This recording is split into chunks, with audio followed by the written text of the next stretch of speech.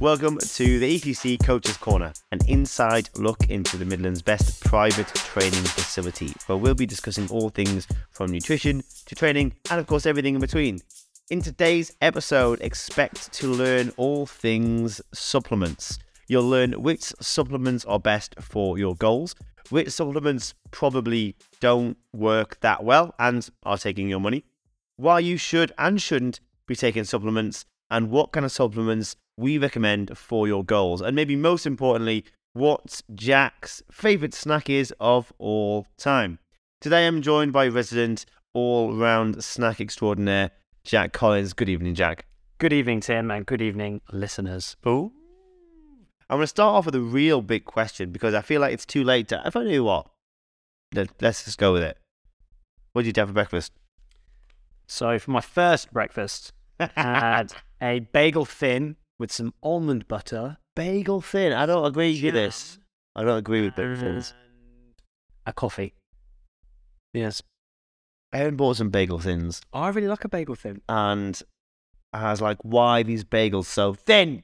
It depends. So depending on the time, or rather what I'm aiming for with my diet will depend on whether I have a full bagel or a bagel thin, because I generally eat too much. So by having a bagel thin instead of a bagel, I'm automatically chopping some calories out of my day that I normally don't need. Yeah, no, I don't know. I wanted to get pedantic and ask you if you never know the difference between the caloric value of a bagel thin and a regular bagel. It's about 60%. I would say. Yeah, but then you've got to think they're about 70% less fun. So you've got like a mismatched 10% of 60% less calories, 70% less tasty and fun. But I'm less fat. So. Fair enough. But what is your favourite snack of all time? Oh my God, what a question. Tell you what, we'll come back to it. Come back to that. That could be an entire podcast on its own. But I'm broadly going to have a stab at the dark at it. And I'm going to say cookies. Okay, / biscuits. Biscuits in general. Yeah, we'll go with biscuits. Biscuits in general. So we'll try and get something more specific. We could do a podcast just on your favourite snack. It'll just be you thinking. Just silence. Yeah, salivating. So we're going to talk about supplements today, and supplements is such a massive topic. So we're really only going to stick to kind of the big ones, the ones that we most frequently talk about, most frequently recommend. We're not going to talk about, like having folic acid during pregnancy or anything like that. We're going to be looking at specific goals and what supplements we would recommend, and also give you guys a bit of information about what that supplement is, the validity of that supplement, and also we'll probably throw in some supplements that are just a crock of utter rubbish. So we're going to talk about probably our most common circumstance, and that's people who are trying to lose fat. And we were having a conversation with a member yesterday about fat loss supplements, and it was a interesting conversation because there's just so much around the topic that is just complete and utter rubbish. So when it comes to the best supplements for fat loss, Jack, what would you say those supplements are?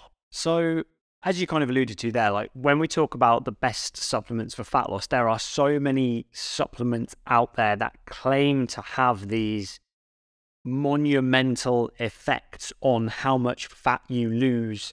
I think it all just kind of comes back to like, what are the ones that we know actually do something and you're actually getting a tangible benefit for the money that you're spending, versus the ones that might have an effect but we aren't really that sure how big of an impact they have, versus what they perhaps claim to have, which can often be very different. Like some supplements claim that you're going to lose 30 pounds of fat in 30 days. And it's like, well, actually, that's probably not true, because what actually happened in the research or the small amount of research that they did on that study doesn't necessarily correlate with the outcomes that actually they got in real life.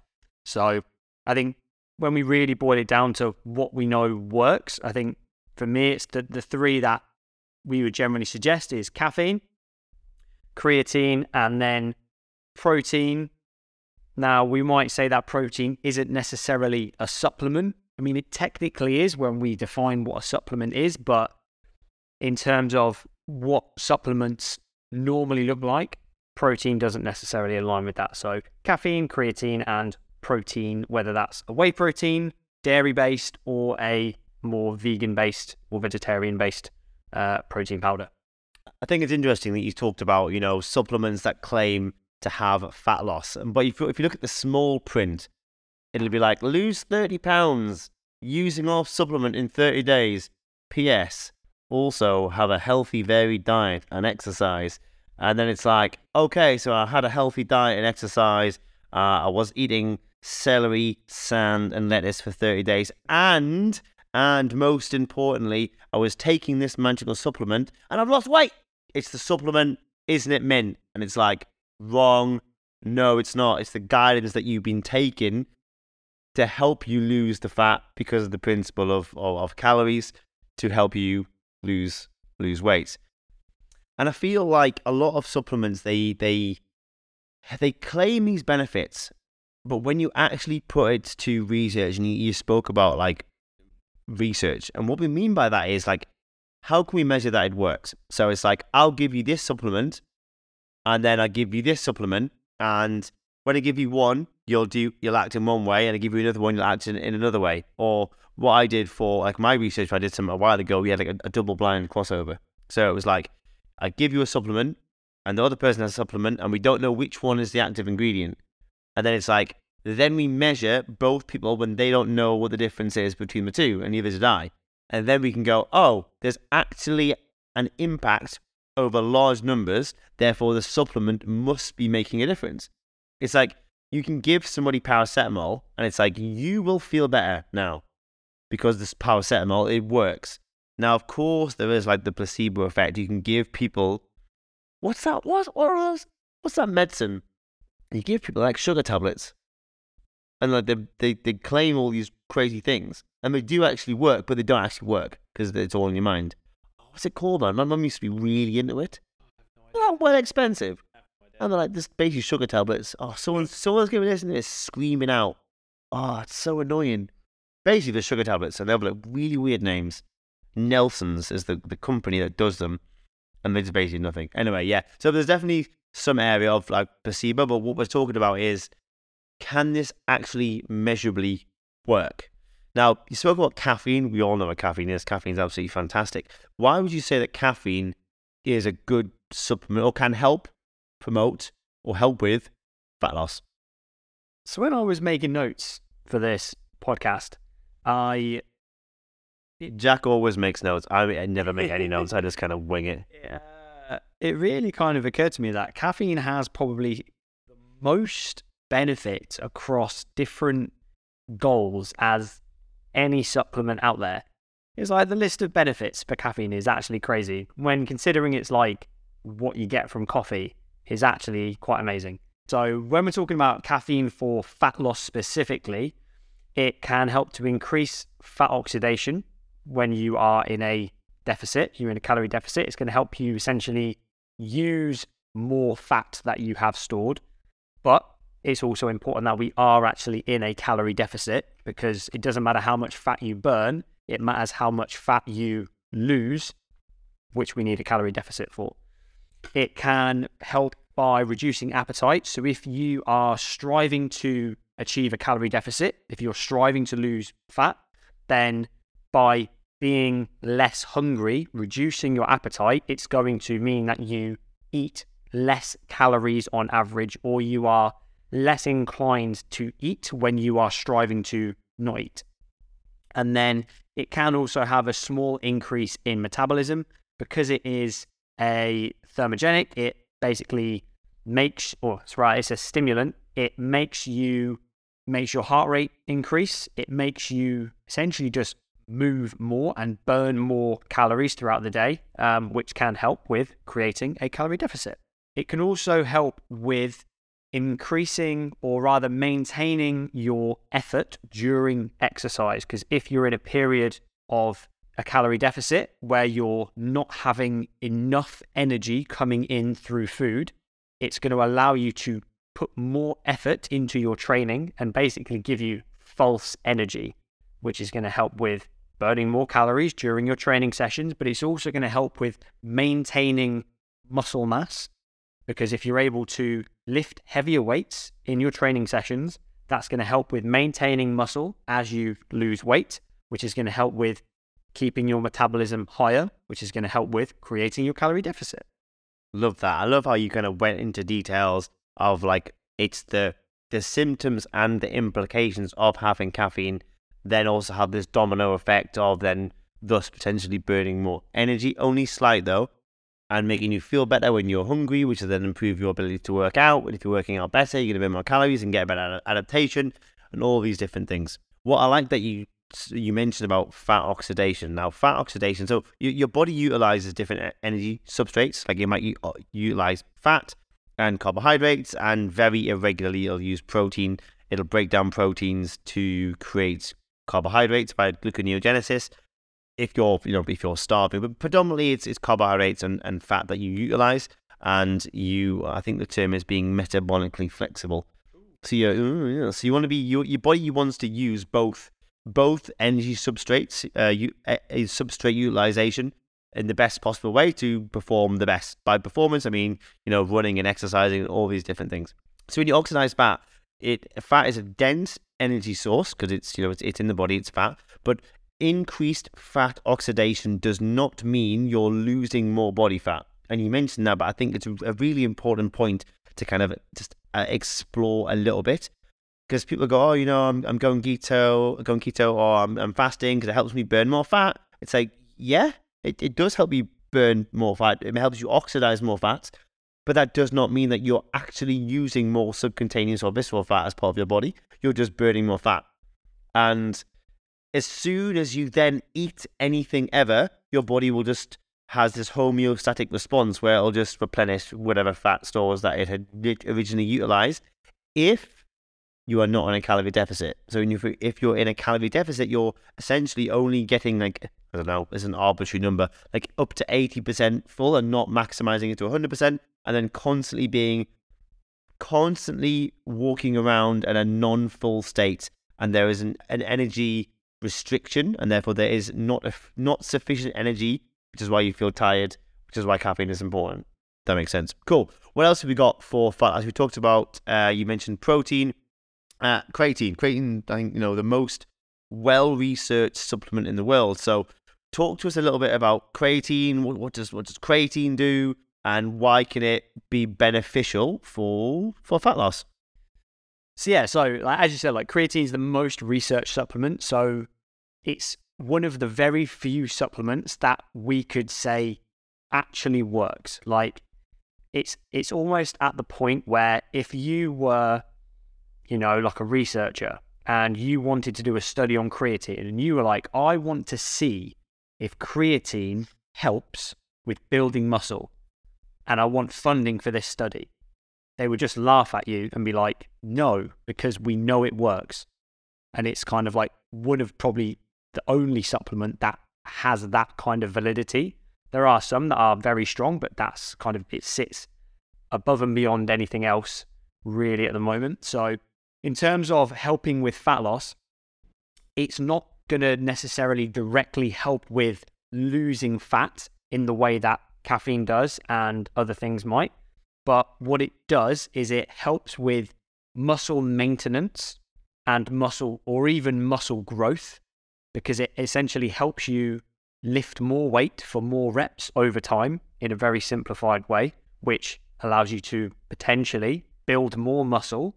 Or in the context of a calorie deficit where you're perhaps not in the best place for building more muscle, it can help you retain the muscle that you already have. And if you're able to retain more muscle as you lose weight, as you lose fat, then your metabolism is going to stay higher, because muscle is what we would call metabolically active tissue. It requires energy just to sustain itself. So the more muscle you have, the higher your metabolism is going to be. Therefore, the more calories you can eat and maintain your weight, or you can diet and strive to lose fat on higher calories. So yeah, it doesn't necessarily help you lose fat directly, but it can help you with achieving a calorie deficit or being able to essentially eat more and still lose fat. Love that. So when you have like obviously fat mass, as me father said, you can't contract fat, man. So like metabolically active tissue, yeah, muscle. When you are contracting that muscle, that has an energy requirement. But you feel like, I'm trying to squeeze me fat arms. That you can't contract it. It's just mass.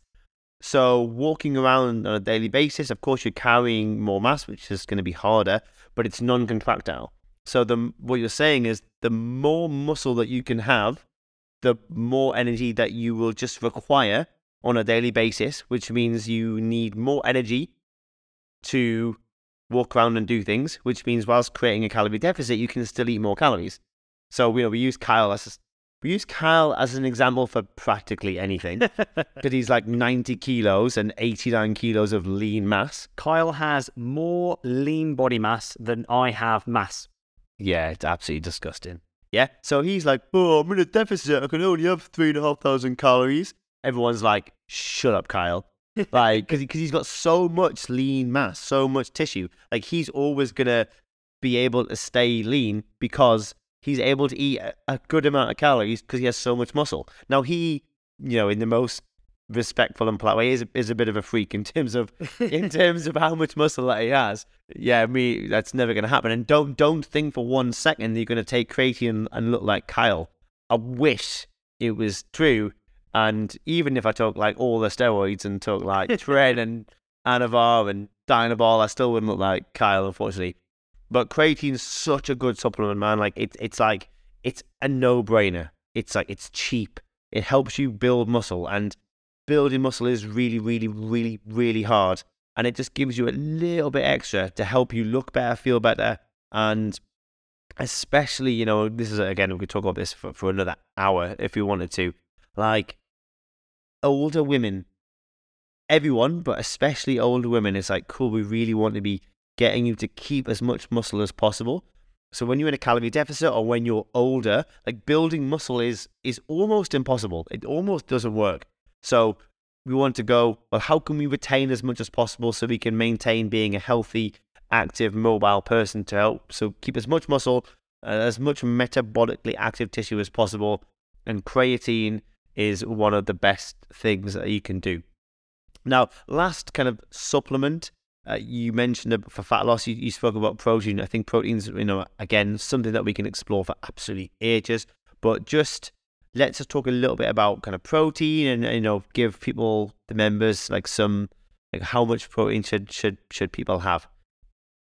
So when it comes to protein, like it really does exist on a bit of a spectrum. So you've got how much do we need for, like, on the low end for general health, supporting muscle maintenance, muscle growth in normal people, if you like. And when I say normal people, I mean that people that aren't looking to really push the boundaries and push the limits of how much muscle they can physically build.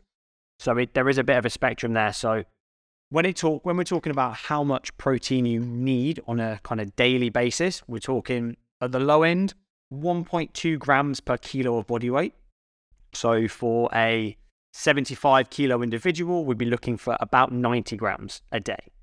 And that's kind of like the low end. And that is going to be enough to support health. Anything more than that isn't necessarily going to have a kind of positive correlation with health. And then anything really up to 2.7 grams per kilo of body weight, which is the kind of upper end of that maximal muscle building range. So we'd probably say there's kind of two ranges really. You've got 1.2 to 1.8 grams per kilo per day. And then you've got 1.8 to 2.7 grams per kilo. So if you are someone who really kind of values their training, they want to kind of push themselves, build more muscle, get stronger, perform better in the gym, somewhere in that 1.8 to 2.7 grams. If you're someone who just wants to be healthy, maybe still wants to build a bit more muscle, lose a bit of fat, whatever it might be, that 1.2 to 1.8 grams per kilo per day is where we would generally suggest people strive for. I think it's, people talk about high protein diets, and this is looking now, like the British Nutrition Foundation of like what they believe people should have as protein. It's like 56 grams a day if you're a man, and 45 grams of protein a day for a woman. Which, there's just so much to depict there, because I know women who have more muscle than I do, and I know it vice versa. So putting a blanket statement on that is absolutely ridiculous. But also, that's like having enough protein so you don't have sarcopenia and damage your bones and have really poor kind of muscle function. Like, ultimately, that recommendation is there to like go have this and you won't be a vegetable.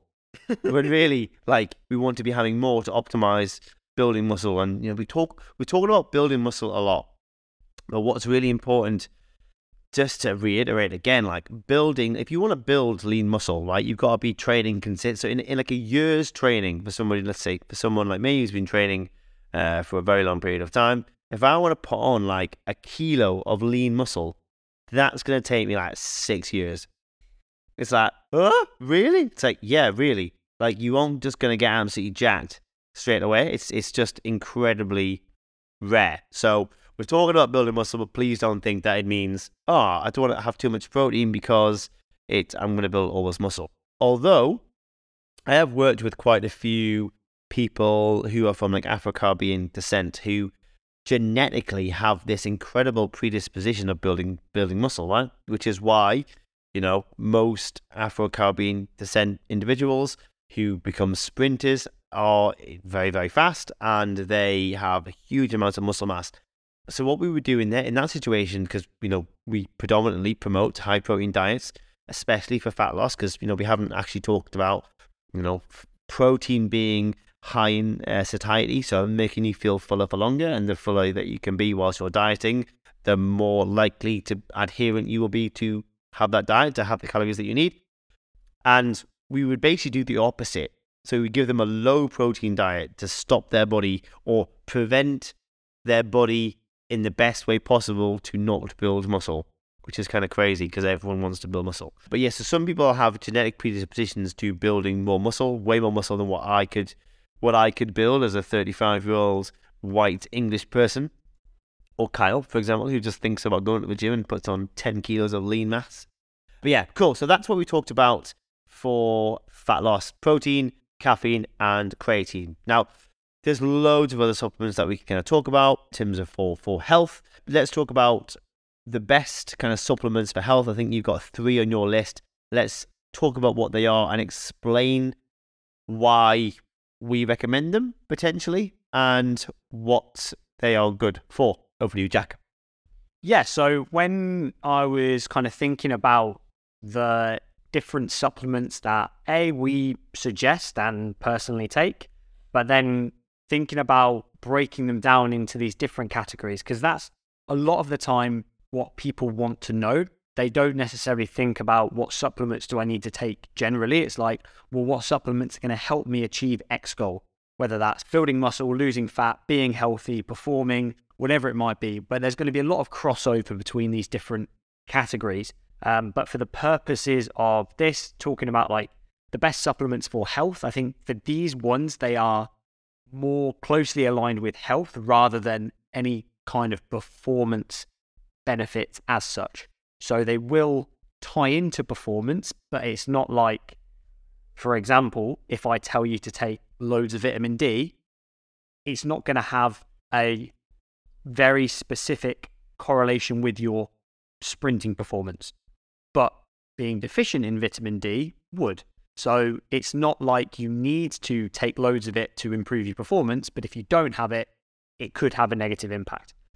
But in the context of health, the 3 supplements that I would typically suggest for kind of having good health correlations would be vitamin D, omega-3s and a multivitamin, or in the context of someone who is perhaps having a more restricted diet, such as veganism or vegetarian even, then specific vitamins might be suggested, but they're typically going to be included within a multivitamin. We're not going to talk about all those, vitamin B12 and all these potential dietary specific vitamins. But talk to me about vitamin D. We always bang on about vitamin D. It's just, for us, it's like a no-brainer. Again, it's like creatine. It's like, it's cheap. It can really help you feel better. And why wouldn't you take it when if you live in England, not in New Zealand, where we're the 111th top-rated health and fitness podcast. We're definitely breaking into the top 100 after this. Yeah, maybe. We need to find one other person in New Zealand who listens to it, and then we'll have 2 people, which means we'll be in the top 50. So you live in England, right? It's miserable 6 months of the year. 6 months of the year, it's pure dark, you don't even see the light, and it's cloudy. So it's like, why would you not take vitamin D? But Jack, talk to us a little bit about vitamin D, how much we should take, and what are the benefits from a health perspective. But, as you alluded to, health and performance they're essential. You can't perform without health. But why? What's good about taking vitamin D? So for vitamin D, as you said, it's probably our most recommended supplement, specifically because A, we live in the UK, and as you said, we don't have the best weather, and probably from October to April, you're not getting a tremendous amount of sunlight, especially when you take into account most people work indoors, people work long hours, and then they might go to the gym or they might go somewhere else. So we're always indoors. So even if the sun is out during that time, we're probably not exposing ourselves to it that much. And a very, very, very high percentage of the population is vitamin D deficient.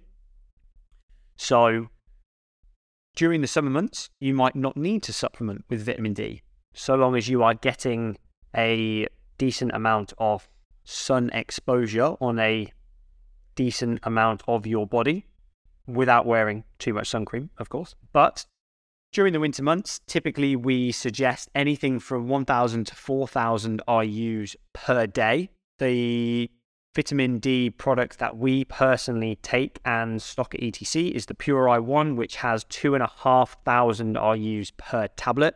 So it sits kind of comfortably within that 1,000 to 2,000 to 4,000 range that we would suggest. During the winter, I personally take the Awesome Defense, which is a multivitamin that has 2,500 IUs in it. But then I will also double up and I will take a single capsule of the Pure Eye One. So most days of the week during winter months, I'm having 5,000 IUs a day. And then during the summer months, I'll probably still take the Awesome Defense, but then I'll just get that extra bit from the sun, because there really isn't any concern with overdosing. Overdosing sounds a bit extreme for vitamin D. Gonna overdose on some D. You can't really have too much vitamin D so long as you're not taking stupid amounts and you're getting the majority of it from the sun. So you can't get too much vitamin D from the sun. You can supplement too much, but the amount of which it would take is really high.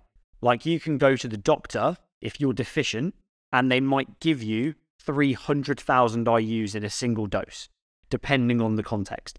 But like, if you can go to the doctor and they can give you anywhere from 50 to 300,000 IUs, taking 5,000 IUs for a couple of months, you're probably going to be okay. We had a member, didn't we, who was feeling really low in energy, feeling really crappy, and they went to the doctors. They were vitamin D deficient. They had no vitamin D availability in their body, and they gave her, I think, 50,000 UIs every day for 2 weeks. There's a lot, because you can take a bolus dose and your body just goes, thank goodness, I needed that. But I'm the same as you, but I actually take more than you. I take 7,500 a day in the winter. Yeah, I just think this, why not? And I don't know, maybe it's placebo, but I really feel like it makes me feel better. Makes me feel better about myself. But it's just so cheap, man. Like one tablet, like 2 tablets, you get like, I don't know, 1 billion in a packet. It's like 20 quid. It's like 3 pence a day. Why not? It's a no-brainer. Take vitamin D, ladies and gents, and get out in the sun. And I think a really important thing to note about vitamin D, and this is something that a lot of people will take note of, especially in conversations that I've had with people, is that the NRV, the national reference value for vitamin D, is 400 IUs a day. So we're potentially recommending 10 times that amount. The 400 IUs is there to prevent deficiency, but not to support or promote optimal health. And it comes back to the same thing about the protein. Like the NRV, or rather the RNI for protein, is 0.75 grams per kilo per day, whereas we're recommending almost double that. And what we would say is actually the low end is 1.2 grams per kilo. So what we would probably say is the low end for vitamin D should actually probably be at 1,000. That's going to be enough to get people into what we would say is like the healthy range, the range that is going to support optimal health in the context of an active lifestyle. Yeah, love that. And we've also got like omega-3s. What's good about omega-3s? Why are they good for health?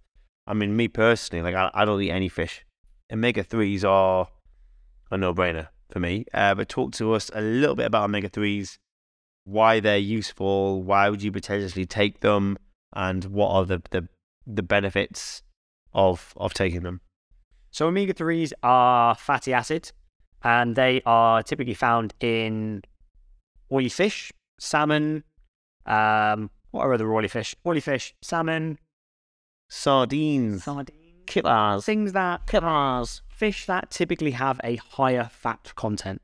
Like white fish has a relatively lower fat content, which is why people like it for a fat loss diet, because it has a low fat content and a high protein content, which means the calorie balance is going to be quite good for the context of a fat loss diet. Whereas something like salmon, whilst it's got a lot of omega-3s and it's got a lot of health promoting properties, it's going to be quite high in fat, which means it's going to be higher in calories compared to the white fish, which means it's going to be potentially less of a common choice for a fat loss diet.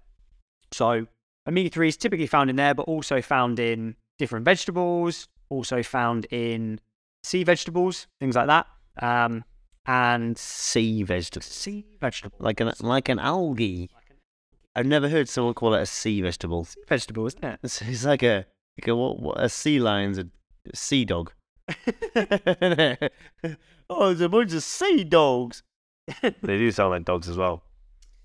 But with the benefits of omega-3s there are quite a lot, but the main kind of benefits are they are anti-inflammatory properties, anti-hypertensive, and they can help with reducing anabolic resistance in elderly people, which is actually probably one of the more notable benefits, in that as people get older, they become more resistant to things that stimulate muscle growth and muscle maintenance, such as training. Training has less of an effect.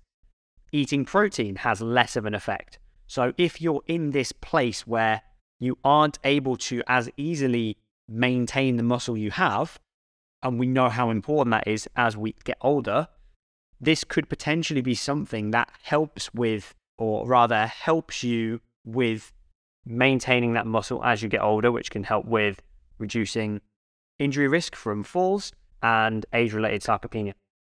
So fish oils are basically dead important, right? And again, it's a no-brainer. We haven't even spoken about how well researched fish oils are in terms of cognitive function and memory and eyesight and all these other things. But I think anabolic resistance is one that no one really talks about very often. And for example, like if you have 100 grams of protein, if you're somebody who's more anabolic resistant, which happens as you age, especially in females, then that 100 grams of protein that you've consumed, only like 20 grams of that might actually have any kind of use. So we want to improve that as much as possible, because we've spoken about the benefits of protein. Now, with fish oils, you see like in cheap fish oils, they'll say something like, oh, 1,000 milligrams of fish oils, 1,000 milligrams of omega-3. And you, as a silly human, like we all are, you go, oh, Min, that sounds great. But the key thing to look at when it comes to fish oils is the EPA and DHA ratios, which is the I can't even say it. When I was looking at this, I was like, it's really hard to say. I'm going to ask Tim if he can actually. I can't.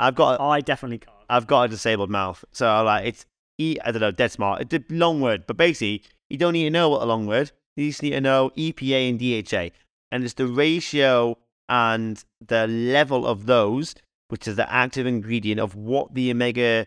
It's the balance of omega-3 and omega-6 ratio, which is actually what creates the ergogenic effect, ergogenic being beneficial, the beneficial effects of the supplement. So don't just go, oh, omega-3, it's 1,000 milligrams. Look at the back of the packet, look at the EPA and DHA, and if you can pronounce it, then you get 10 points, because we can't, because we're stupid. Right, we're going to have to almost wrap up. So we talked about, health supplements, fat loss supplements. There is a little bit of an overlap. We'll really quickly kind of finish on muscle gain. So on the list of muscle gain, we talked about caffeine, overlap with fat loss, creatine, and protein. Now, why are they good for fat loss and also good for muscle gain? Now, it's because, in fact, you know what? You can answer it, Jack.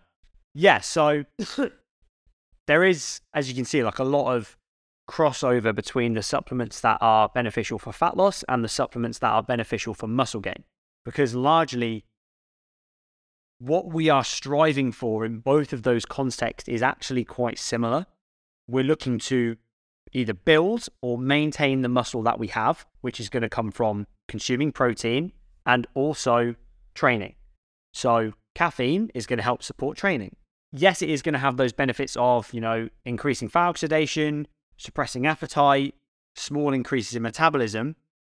But what it's also then going to have is it's going to have those positive benefits on the training. So it's going to improve your muscular endurance. It's going to improve your ability to produce force.